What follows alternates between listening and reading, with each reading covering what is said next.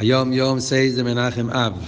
El Rebbe, el Alter Rebbe, cuando volvió de Petersburgo, es donde estaba en preso, dijo un mamar al Alt Mittel Rebbe, a su hijo. Ese mamar, discurso, tenía nada más que unos reglones. Y lo que dijo fue así: está escrito, se huye de Hem Kodesh, Ubarhu et Hashem. Es un versículo en Teilim. Levanten, alzan las manos en santidad y bendigan a Hashem. Y explicó, se huye de Hem Kodesh. Alzar las manos en santidad significa, las manos representan los midot, las cualidades emocionales. Hay que alzarlos en el nivel del mojín, al nivel del cerebro. Y los mojín brillan en los midot. Quiere decir que el intelecto tiene que influenciar en las cualidades emocionales. Después sigue Ubarhu et Hashem. Bendicen a Hashem, a Valle, que a través de ese abodá de alzar, levantar, elevar nuestras cualidades emocionales, con eso estamos proyectando el nombre de Havaye, Havaye, el nombre sagrado de la Valle superior, Yudke Vavke.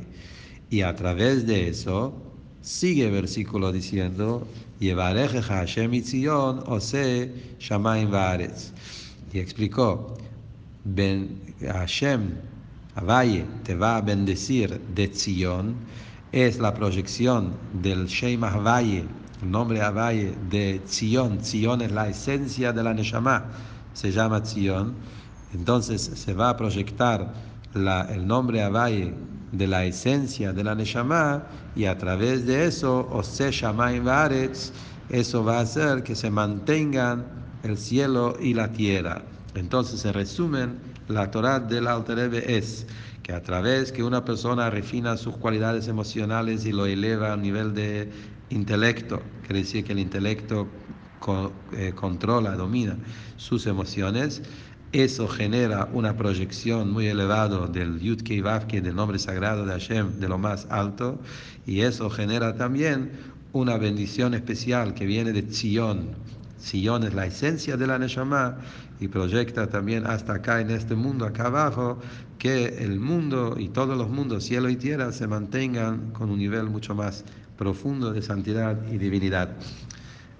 Justo ese Yom Yom está en el calendario de la Yom Yom original, en Shabbat Chazon, Shabbat antes de Tisha B'Av, que en ese Shabbat leemos la Haftarah, donde ahí está el famoso versículo Tzion b'mishpat tipadeh v'shaveh b'tzedakah, habla sobre el pueblo de Israel con el nombre Tzion, y ese dice que Tzion va a salir de su preso, de su cárcel, y va a volver a través de Torah y Tzedakah, y justo por eso posiblemente trae acá la Torah que el Alter Rebbe dijo sobre el tema de Yevareje Hashem Itzion.